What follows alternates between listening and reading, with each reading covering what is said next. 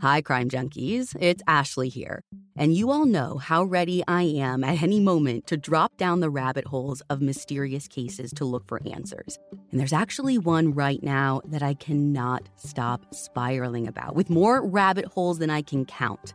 In this season of Counterclock, investigative journalist Delia D'Ambra begins investigating Doug Wag Jr.'s mysterious death after he was found struck on a strip of railroad tracks. But the more Delia has dug into this case, the stranger things have gotten. And you guys, there is truly so much going on. A string of mysterious deaths, a bank robbery gone wrong, conspiracy, corruption, and it may all be connected. You can binge all of Counterclock Season 6 right now in the Crime Junkie fan club, or you can listen to new episodes weekly wherever you get your podcasts. Brought to you by the Capital One Venture X Card. Earn unlimited 2x miles on everything you buy and turn everyday purchases into extraordinary trips. Plus, receive premium travel benefits like access to over 1,300 airport lounges and a $300 annual credit for bookings through Capital One Travel. Unlock a whole new world of travel with the Capital One Venture X Card. What's in your wallet? Terms apply. Lounge access is subject to change. See CapitalOne.com for details. Instead of costly private tutoring, IXL Learning can give your child the help they need at an affordable price. IXL is an online learning program for kids. It covers math, language arts, science, and social studies. It's designed to help them really understand and master topics in a fun way with positive feedback. And you get one site for all the kids in your home, pre-K to 12th grade. There's a reason why IXL is used in 95 of the top 100 school districts in the U.S. Make an impact on your child's learning. Get IXL now. And Crime Junkie listeners can get an exclusive 20% off IXL membership when they sign up today at IXL.com/CrimeJunkie. Visit IXL.com/CrimeJunkie to get the most effective learning program out there at the best price. Hi, Crime Junkies. I'm Ashley Flowers. And I'm Britt. And I am going to warn you all up front. Today's podcast is going to be a little rough. Anytime we talk about crimes against children, it is especially hard. And this case is one of those that will just tear your heart into pieces. So brace yourself, because today we are talking about the Oklahoma Girl Scout murders.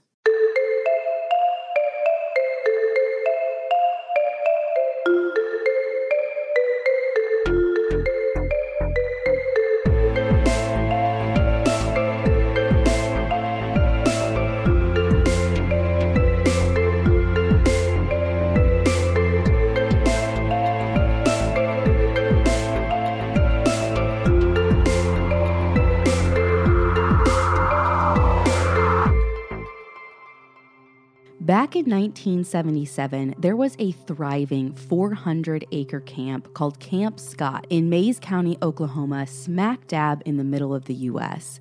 This camp is one that young girls flock to from all over the state. And when I say young, I'm talking like 8, 9, 10, 11-year-old girls. Oh, little babies. Yeah, some of them going away from home for the first time ever. In the summer of 1977, camp took place in June, and all the campers would get dropped off at the Camp Scott headquarters, and then they would get bused out to the campsite where they could spend time in their cabins or tents, depending on what you want to call them, and in the mess halls, playing outdoors, just like young kids should. But as they drove the bus down these long, desolate roads, seeing sign after sign of what was to come, I don't think any camper or any counselor could have prepared themselves for what would happen in the next 24 hours. Once they arrived on site, the campers would get split up into cabins, usually 4 girls to each. At this specific site, which is called Kiowa, where this story is centered, there were 8 cabins. Cabin 1 was for the counselors, and cabins 2 through 8 were for the campers. That's why if you have done any research on this case online, you'll often see it say that the girls of our story were in cabin 8. Some say they were in cabin 7. So technically they were in cabin 8, but only 2 through 8 were for the campers, so sometimes people say it was 7. Now, I have a map of this, Britt, that I can share with you, and we're also posted on the website so you can kind of get an idea of where these cabins were. Okay, so this is just kind of the arrangement of this, I'm sure, clearing of land where everything is, right? Right. So you'll notice that the tent 7 or tent 8, however you want to call it, is actually the furthest from the counselor's tent. And It's actually one of the only ones that's completely out of the line of sight because I was just about to say that. There's a big building between the two of them. Yeah, there's this kitchen, storage, shower area that kind of blocks it off. So this is the one that is the most desolate, and they actually look kind of close together on this like hand-drawn map. But people who have gone out to the campsite later, even one of the parents who went out later, said that Tent 8 felt so desolate that even they as an adult wouldn't have wanted to stay in it. So in Cabin 8, this cabin furthest from all of the other campers, were these 3 young girls. Michelle, who was 9, Denise, who was 10, and Lori, who was only 8 at the time, but whose 9th birthday was less than a week away. Now, I need to give you a little background on the girls in Cabin 8 because I think it's knowing how some of them ended up at camp that breaks my heart into pieces the most. Lori, just little Lori, I guess she was super adventurous. And actually, the more I read about her, the more I see myself at age 8 in her. Like, Britt, you and I have this picture of us at 8, which I'm going to post online.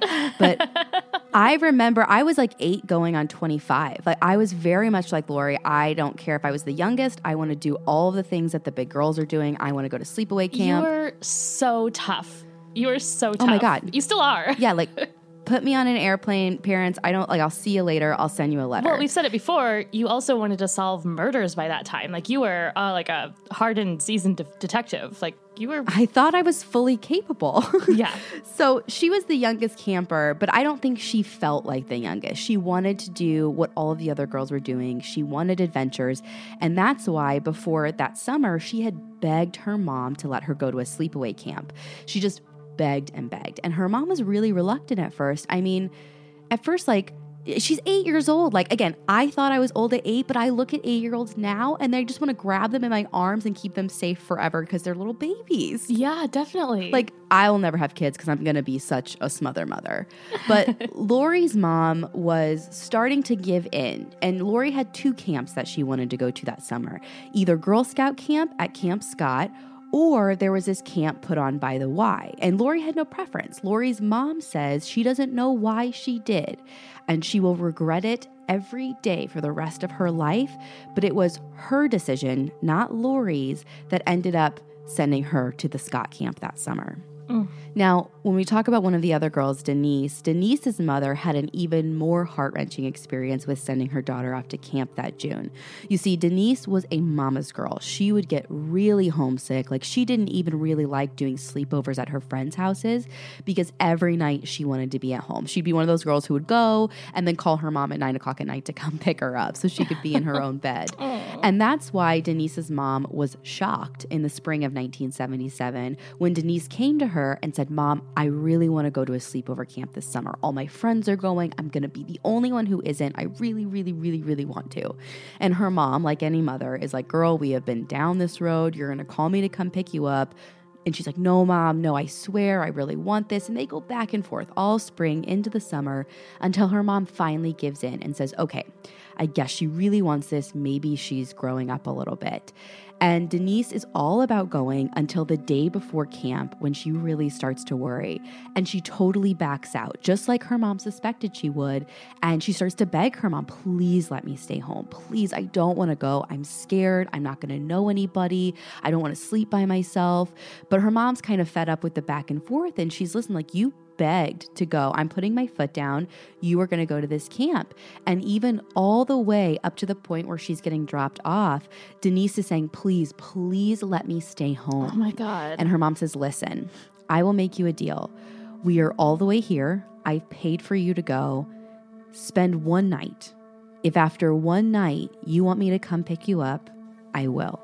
Oh my God. So Denise got out of the car, took the bus to the campsite, and she spent her first and last night at camp because that was the night that she and her 2 bunkmates were murdered.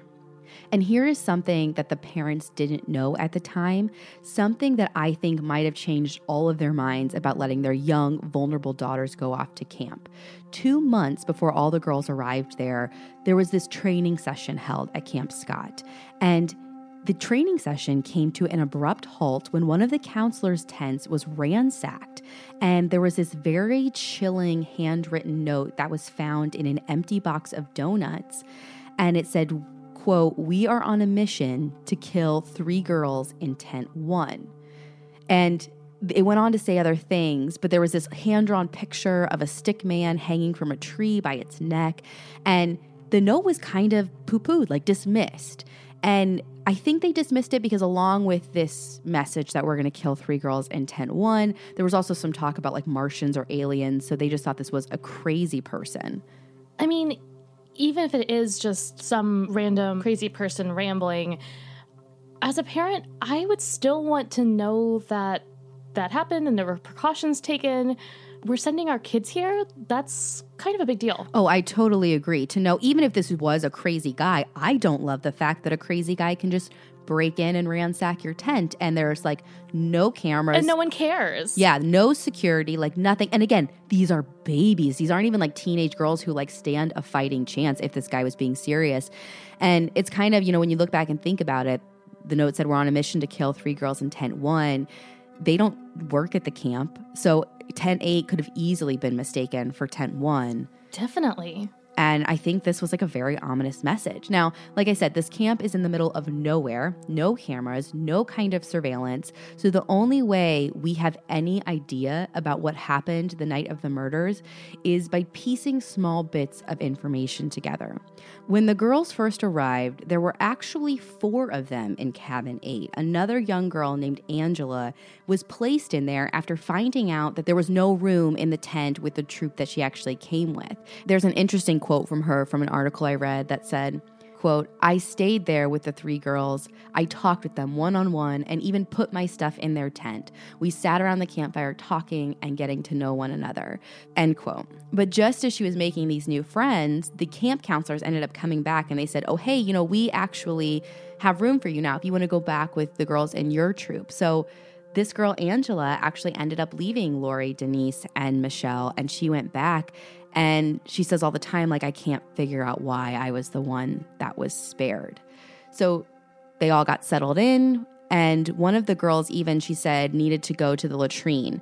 And so she says, quote, "We all got up to go together. You know how these girls play jokes on one another. We were all on our way to the latrine. And on our way down there, we noticed 3 flashlights that had come toward us. So we all screamed. The flashlights disappeared." So they ran back into their tent and kind of got settled in again. But I think this is like the first sign that we're seeing that somebody is out in the woods with a flashlight kind of watching this area. Now, at this point, the weather took a turn for the worst and these girls were told to stay in and they all actually go back and write letters home to their parents. And this is when we know for sure that the 3 girls wrote their letters, and they ended up finding these 3 letters later that they wrote to their parents that were just heartbreaking. And even worse, in Denise's letter, she's telling her mom, "Listen, I was right. I don't want to be here. Please come pick me up. I can't stay for 2 weeks." Now, what happened after those girls wrote those letters can only be left up to your worst imaginations. What we do know is that one of the counselors said she saw a dim light in the woods out by the tree line surrounding the camp. And I don't know if this is like the same area where those little girls had saw flashlights or if those flashlights are totally unrelated. But the counselor said no one should have been there. So she actually got her flashlight and pointed it out to the trees. And as soon as she did that, the dim light turned off. And so she turned off her light and kind of waited. And after she waited a while, that dim light kind of came back on and moved northwest toward Kiowa, where we know the girls are. Now, later that same night, a counselor in Kiowa wakes up to a loud noise. It's like this horrible grunting noise. And grunting isn't even like the right word because she said it was almost otherworldly. It didn't sound human, but it didn't sound like any animal she'd ever heard either. It sounded like something in pain, just like low and guttural. And she woke up the other counselor in her tent and she's like, "Do you hear that?" And the other girl was just way too out of it, too tired to care. So this counselor grabs her flashlight and she went out to investigate. She steps out of her tent, turns on her flashlight, and the sound just stops. Nothing but crickets and the night air. So she does a slow walk around the tents, but everything is quiet. Nothing seemed out of place, and so she went back to bed. The same night, a few tents away, the girls in tent 6 said they saw somebody with a flashlight approach their tent but never enter. At the time, they thought maybe it was a counselor, but as we would learn later, no counselors ever went up to their tent. That light left their tent and slowly moved to tent 8. That next morning, our counselor, the one who had been up late the night before, was an early riser, and so she wanted to hit the showers before all of the campers woke up. It's already hot and humid as she grabs her towel and her shower bag and leaves the tent. Now she heads up the road when something catches her attention just out of the corner of her eye. It's a sleeping bag. And the first thought she has is, oh, the buses must have brought more stuff that maybe didn't make it up the night before. But what an odd place to leave it. So she starts to walk over to the bag and she realizes it's not luggage. The sleeping bag is full and inside is a very small, dead young girl. And immediately she runs to notify the camp owners. A small crowd of staff and counselors begins to draw around the area when it dawns on everyone there are 2 other girls missing from the cabin. Several yards away, they find 2 more sleeping bags, both holding 2 more small bodies. The first responders on the scene said the bags were so small and the girls were curled up so tight it was hard to believe there could even be a body inside. More agencies flocked in, including the Highway Patrol and the State Bureau, and the 3 girls were all pronounced dead at the scene. As the crime scene was processed, a picture of the night before became more clear in investigators' minds. Someone had entered into the back of the tent and struck the children. Michelle and Lori were killed inside the tent, while Denise was dragged or carried through the dark woods and then killed. Tape and rope had been used to bind her hands behind her back, and some of them had a sewn gag that was used on them. After they were killed, their killer moved their bodies about 100 yards away from the tent, and they did this, we know, sometime between 11 p.m. and 6 a.m., and we know that because their sleeping bags were actually dry, which means they had to have been placed there after 11 when the rain had stopped, but before they were found early the next morning. We also know that Denise was the last to die. When the girls were found, both Michelle and Lori were already cold and rigor mortis had started to set in, whereas Denise was actually still warm.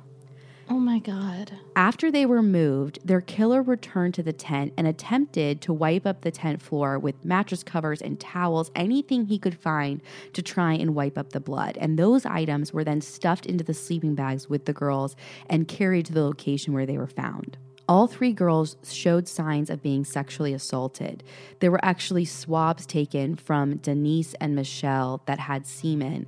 There were no semen swabs taken from Lori, but one of the officers said that when he saw her body, he felt like it was clear she had been assaulted in some way because her underwear was pulled very far to the side in a way he said that she would have never worn it.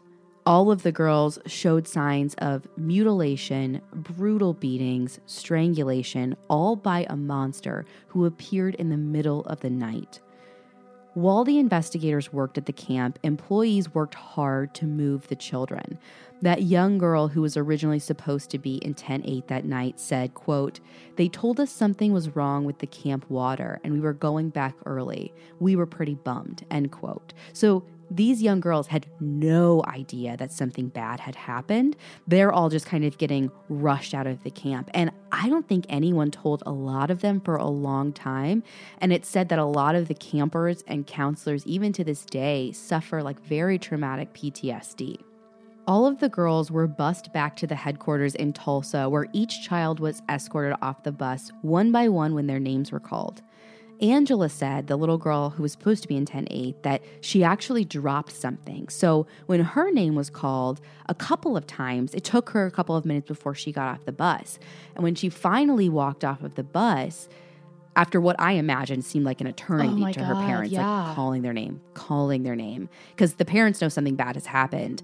Angela sees her mom, and her mom is on her knees just weeping. And again, she still had no idea what was going on, but you can see that the parents had all seen the news, but they were given very little information. So the parents all just came and waited anxiously, hoping that their child would be one of the children that walk off the bus. Now, Michelle's parents were ones that learned about the murders actually from the television. So when they got a call from the camp that same day, they knew that a tragedy was waiting for them. Lori and Denise's parents also received phone calls, but none of the parents were the camp's first call.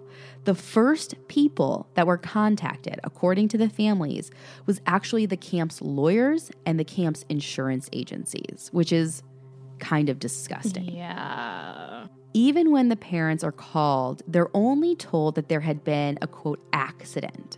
And it isn't until much later that they find out the gruesome truth about what happened to their daughters.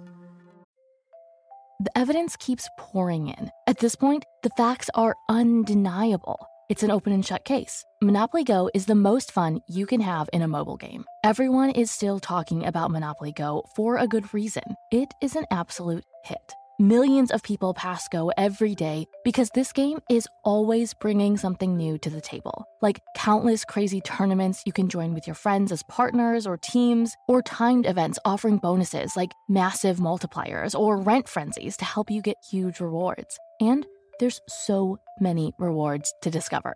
Rare stickers you can trade with friends to complete albums, delightful emojis to taunt people with when you raid their riches, unique playing pieces, and so much more. The verdict is in. With Monopoly Go, there's something new to discover every time you play. So don't miss out. Go download it now free on the App Store and Google Play. This podcast is brought to you by Squarespace. Spring is about fresh starts. That could mean starting a new venture or switching things up on your website.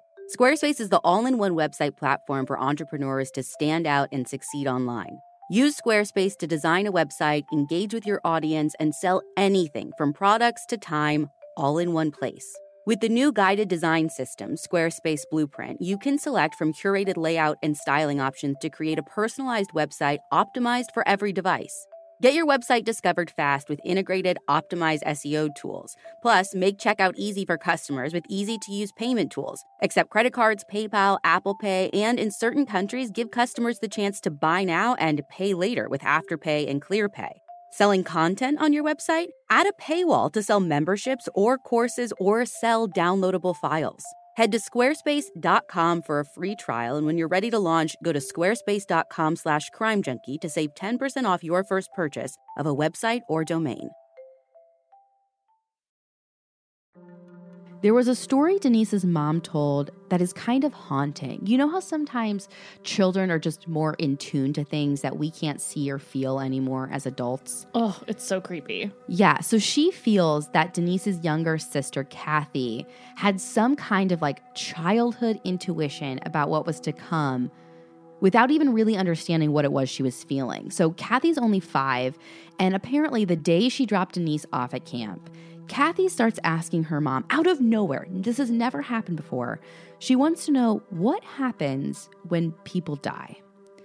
And, Denise's mom doesn't know where this is coming from. And she's like, well, people die and then more people are born. And so the world just keeps kind of going on. And Kathy says, well, what if everybody dies? Ooh. And she's like, well, everyone won't die at once. Again, like some people die, the world goes on, more babies are born. And Kathy says something to the effect of like, tomorrow everybody's going to die. And her mom thinks this is crazy. This is just like creepy kid talk. Right. And the next day, they were all dead. Now, back at the coroner's office, the investigator said there was so much excessive force used on these young girls. And he said it was especially striking seeing Lori. He said he'll never forget opening her tiny bag and seeing her in there because even though she was strangled and they were hit, her face had not been damaged. And he said it just looked like she was asleep. And at any second, she was going to wake up. As he watched the coroner perform autopsy after autopsy on these little girls, he said he hoped and prayed each and every time that just one of these girls hadn't been sexually assaulted. But as we already know, they find out that likely all 3 of them were. Now, investigators have this crime scene. They have the autopsies, but they actually had very little to go on. And the little that they did have was kind of confusing. Found at the scene were nylon rope, duct tape, a red flashlight, and a crowbar, all next to where the bodies were found. The other thing noticed by officers is that Tent 8 was not the only tent our perpetrator went into that night. There were a number of other tents that were missing eyeglasses. But later, those eyeglasses, it's not like they were stolen. They would be found in all of these different places around the campsite. That seems so bizarre, like almost mischievous. Why would you take these items and distribute them other places other than just to play a joke on somebody? Yeah, there was a documentary on this that I watched that said the perpetrator was looking for a prescription that fit their eyes. And that's kind of the theory that they went off in this documentary, but I don't think that makes any sense at all. Like, why would you come to a crime scene not being able to see and then go around looking for glasses? Like, that does not make any sense to me. Well, and you're going there knowing that there's children, like they're children's glasses, so they're small. They might not fit, even if they are your prescription. And some of these are from counselors, though. Like, so they're all women's glasses. I mean, even if they're adults, again, I don't know why you would go in blind hoping somebody has a prescription that kind of matches you. I think more likely, like you said, it's either like very mischievous or it's like some kind of weird fetish. Yeah, I guess I could see that. And now that you mentioned the counselor's glasses, maybe they were just hoping that without their glasses they couldn't see the bodies. That's true too. So that is a great point. Like, what if they were just moving all of the glasses so that way if a counselor woke up, it bought them more time. Exactly. That's actually a really good point. Well, it didn't take long before some of the evidence started getting linked back to people in the area. So if you remember that nylon rope that was found by the girls, well, it turns out that it came from a nearby farmhouse. But this farmer insists that he had actually been robbed and multiple things from his farm had been stolen. And he ends up passing a lie detector test, but to show you how the media was at the time, newspapers totally outed him as the murderer just for taking a lie detector test. They ran a front page story that said lie detector given in Girl Scout slang. And on the other page, it continued with his picture, and the word above his picture was Slayer. So he received so many harassing phone calls that he either mentally or physically broke because he had to be hospitalized. And it turns out he actually passed that lie detector, and police ended up ruling him out as a suspect. They actually believed that stuff had been stolen off of his property, and the stuff that was stolen is what was used in the homicides. Oh my gosh. I mean, you say the media was back then. The media is still kind of like that. Yeah, it's amazing. A lot of people try to be the first on the story or have the most exclusive information. So fact-checking has kind of gone to the wayside. As the days go by and police got further and further from an arrest, they were desperate and willing to try anything. And it starts with the most innocent thing being bringing in these magical tracker dogs whose owner guaranteed they could close the case within 48 hours.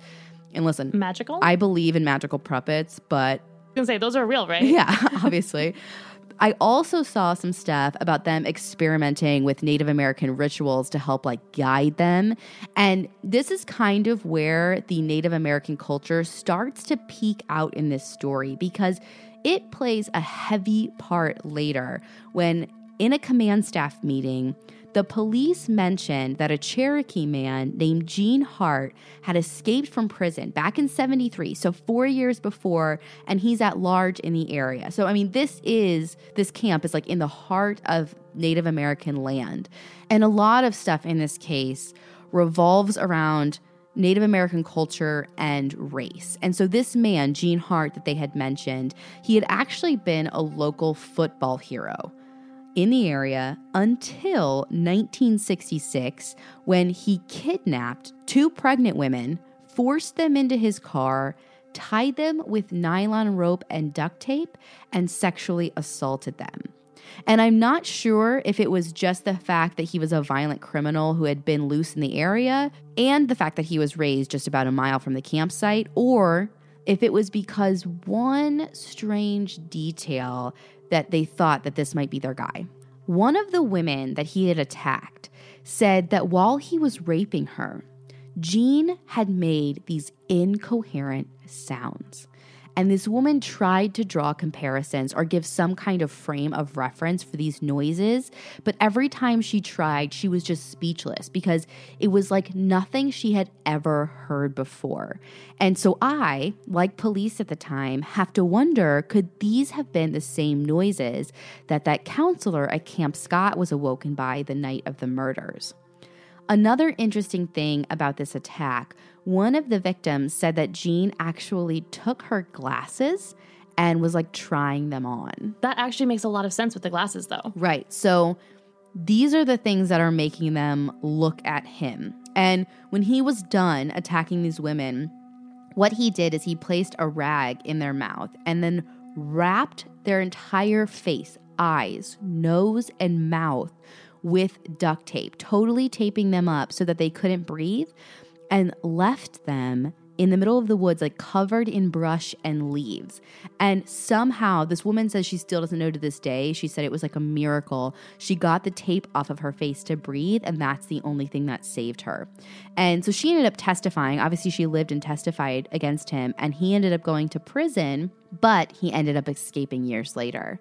Now, the command staff meeting is where they first brought up Jean Hart as a suspect, but it wasn't long after this that a cave overlooking Camp Scott was discovered, and it appeared like someone had been living in it. Now, inside the cave, they found tape, they found plastic material, they found women's underwear, a pair of women's glasses, newspaper, and a crumpled picture of a woman. All of this would turn out to be very significant. Now, remember that flashlight at the original crime scene? Yeah. Well, there was this piece of newspaper crumpled inside of it to hold the battery in place. The same edition of that newspaper was found inside of the cave. The underwear that was found in the cave was actually a pair that was missing from one of the women at camp, just like the glasses. Those glasses were also taken from the campsite. So it turns out, of all of the pairs that the killer took and moved or tried on or whatever he was doing with them, he did end up taking one pair. I guess I'm having trouble connecting the dots. All this connects to the campsite, but how does it connect to Jean? So far, all of this stuff doesn't link to Jean. This stuff links to the campsite, like you said. Police say proving whoever was living in that cave had to have been the one who killed the girls. And they say they can prove Jean was the one living there because of that crumpled picture of a woman that they found. They actually place a national ad in all of the newspapers across the country looking for this woman. They think somehow she's the link. If they can find who she is in the picture, they can find out maybe how this person had it. So they end up finding out that this picture had been taken by a local wedding photographer. And the wedding photographer got help from a man in prison to develop them. And the man in prison's name was Jean Hart. Now, at this point, there is a national manhunt for Jean. And when they end up capturing him in a true creeper fashion, he's wearing women's glasses, a clear visual to the arresting officers that connects him to all of the crimes. Now, the first officer who interviewed him said that when he looked him dead in the eyes, he just said, "You did it, didn't you?" And Jean's only reply was, "You will never pin it on me."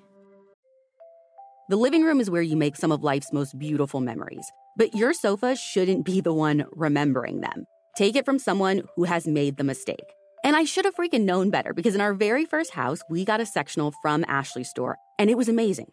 So beautiful, withstood a lot. I mean, Chuck is absolutely invited on all the furniture, but you couldn't tell. And that couch, after years of service, then supported our lazy butts during COVID when we binge watched show after show after show. Not even so much as an indent in my favorite cushion.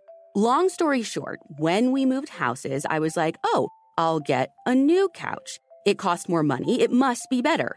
No, I hate it. It looks like we've had it for a zillion years. Meanwhile, the Ashley couch is still thriving at my brother's place. And as if their stuff wasn't quality before, the new high-performance furniture from Ashley Store is somehow even better. It's designed to withstand all the spills, slip-ups, and muddy paws that come with the best parts of life. Listen, I have corrected all of my mistakes, and we now have their new high-performance durable furniture. I got it in this beautiful shade of blue. I got some chairs. Love them, love them, love them. So whether you're hosting and toasting or just enjoying furry friends, you can relax knowing you have the durability and convenience of Ashley Store's newest assortment of high-performance furniture. Shop the life-resistant high-performance furniture in-store or online at ashley.com. Ashley, for the love of home. The weather's getting warmer, so it's time to say goodbye to jackets and sweaters and hello to shorts and tees. If you've been wanting to update your wardrobe for the long haul without spending a fortune, Quince is for you. Build up a lineup of timeless pieces that keep you looking effortlessly chic year after year. Like premium European linen dresses, blouses, and shorts from $30, washable silk tops, timeless 14-karat gold jewelry, and so much more. And the best part? All Quince items are priced 50 to 80% less than similar brands. By partnering directly with top factories, Quince cuts out the cost of the middleman and passes those savings on to you. And Quince only works with factories that use safe, ethical, and responsible manufacturing practices and premium fabrics and finishes. You all know I love my cashmere pieces from Quince, and Ashley can't get enough of their bodysuits. But I have two words: washable silk. I can't get enough washable silk dresses, skirts, and blouses from Quince, and I used to save silk for special occasions. But since these are washable silk, I'm wearing silk every day. Get warm weather ready with Quince. Go to quince.com/crimejunkie for free shipping on your order and 365-day returns. That's QUINCE.com/crimejunkie to get free shipping and 365-day returns. QUINCE.com/crimejunkie. And Britt, when Gene looks at the officer and he says, "You're never going to pin it on me," of course, the officer takes this as an admission of guilt and saying, okay, this is a challenge, him versus me. But do you know what that statement kind of reminds me of? What's that? We did an episode on the murder of Angela Savage, and her fiance kind of had a similar statement. Investigators brought him in and said, we suspect you of killing your fiance. And he said, well, you're going to have to do your job and prove it. And we found out 20 years later that he actually didn't kill her. DNA proved it. But it's amazing how, because as we go on with the story, there's a big group of people who think Gene is innocent, and I just never know how to take their comments. So in addition to the stuff they found in the cave, when investigators found Gene, he was arrested in a cabin. And in this cabin, there was a corncob pipe and a mirror found with him that was also linked to the campsite. So investigators felt like this was a done deal. He is our guy. When they took him to trial for this, it was a freaking circus. And the best way I can think to describe it for people to understand in 2018 is Gene was the Stephen Avery of 1970. There was a very large community who to this day thinks that Gene was framed by the police. Stephen Avery aside, I feel like everything's kind of pointing to Gene. How can there be this huge group of people who are like, absolutely not? Well, so here's the thing. So there's stuff that makes him look guilty. When you actually look at the stuff that was on him. So he's caught wearing women's glasses, looks super fishy. His arrest before, his crimes before, he has these weird moaning sounds that are indescribable. And then someone else hears indescribable noises. So maybe you can connect him with that. The way people think he's framed is they're saying everything in the cave and everything found in the cabin where he was captured is actually put there by police. And again, in Stephen Avery's case, I think they kind of have a lot of parallels because Stephen Avery had this crime he supposedly committed before. Now there's this second crime of murder. Also, Gene was Native American, and it very much became about race and about culture. Now, the one thing I should bring up that his defense used was there was sperm at the crime scene. Yeah, you had mentioned that before. 2 of the girls had DNA on them, right? Right. But what the defense points out is that Gene had had a vasectomy. So they say if he was the killer, he wouldn't have been able to leave sperm. The defense also pointed to some hairs found at the scene that experts said, quote, matched But when they were just like matching them, all they do to match hairs is look at them under a microscope. And this is kind of junk science now because as of 2015, the FBI basically said there were so many problems with it. It's like discredited completely as a forensic technique. And his lawyer even picked up on that back in the 70s because this is one of the things he said, you can't compare DNA or you can't compare hairs. So you can't prove that this is his hair just because it looks similar. So the defense's strategy was to refute the physical evidence, like the hair and the fact that there was sperm, but they also come in hot, saying that he was completely framed. And here is the evidence that they say they have of that. Number one is they had a jailer come up and testify that that crumpled photo of a woman that was supposedly found in the cave, that like was the only thing in the cave linking the cave to Jean. This man said when he testified that he saw those photos in the sheriff's desk after Jean had escaped from prison and before they were ever found in the cave. So he thinks that they were planted there. The second point he brings up is his defense attorney said there was a fingerprint on the flashlight that they don't believe was Jean's. And apparently inside the tent, there was also a footprint in blood that was about a 9.5, and Jean wore an 11.5 shoe. And so I can see you maybe wearing a shoe size up, but to go 2 shoe sizes down would be kind of difficult. Yeah, definitely. Finally, the evidence that he said was planted is, do you remember that corncob pipe and that mirror that I said was found where he was captured? I feel like one doesn't just forget a corncob pipe. Right. We talk about a lot of the same stuff here on Crime Junkie, and corncob pipes aren't one of them. Well, first of all, again, this reminds me so much of the Stephen Avery case because they had actually, this cabin where he was found, he was staying with a friend who lived there. And when I say cabin, I don't know what you imagine, but it's like this itty bitty place that's like 3 rooms tops, very small.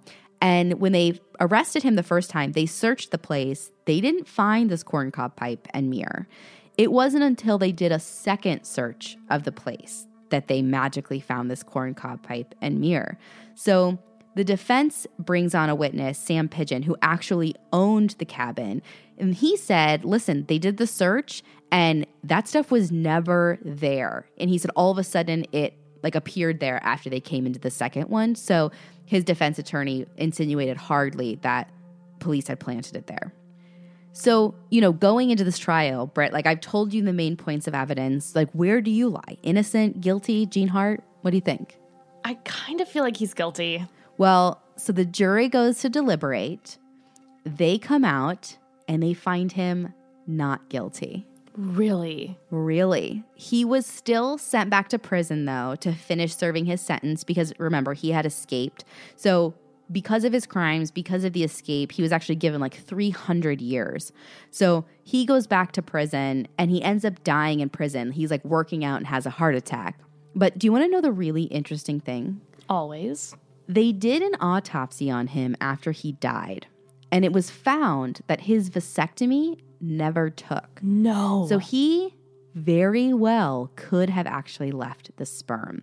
Now, in 2008, they sent the sperm off for DNA analysis, but it was too degraded to actually test. But everybody listening, set your Google alerts, people, because at the end of 2017, it was reported that they were sending the DNA off for retesting because in the last 10 years, DNA testing has advanced like crazy. So we could know now, any day, once and for all, if Jean was the guy, and if not, who could it actually be?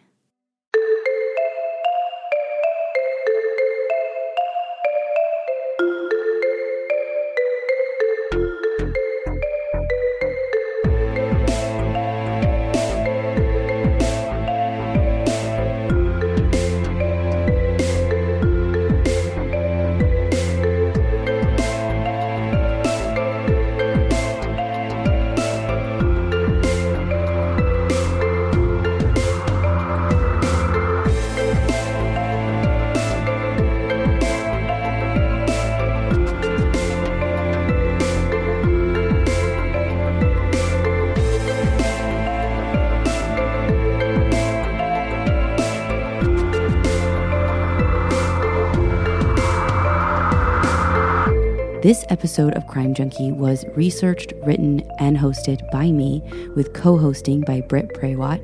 All of our editing and sound production was done by David Flowers, and all of our music, including our theme, comes from Justin Daniel. Crime Junkie is an Audio Chuck production. So what do you think, Chuck? Do you approve?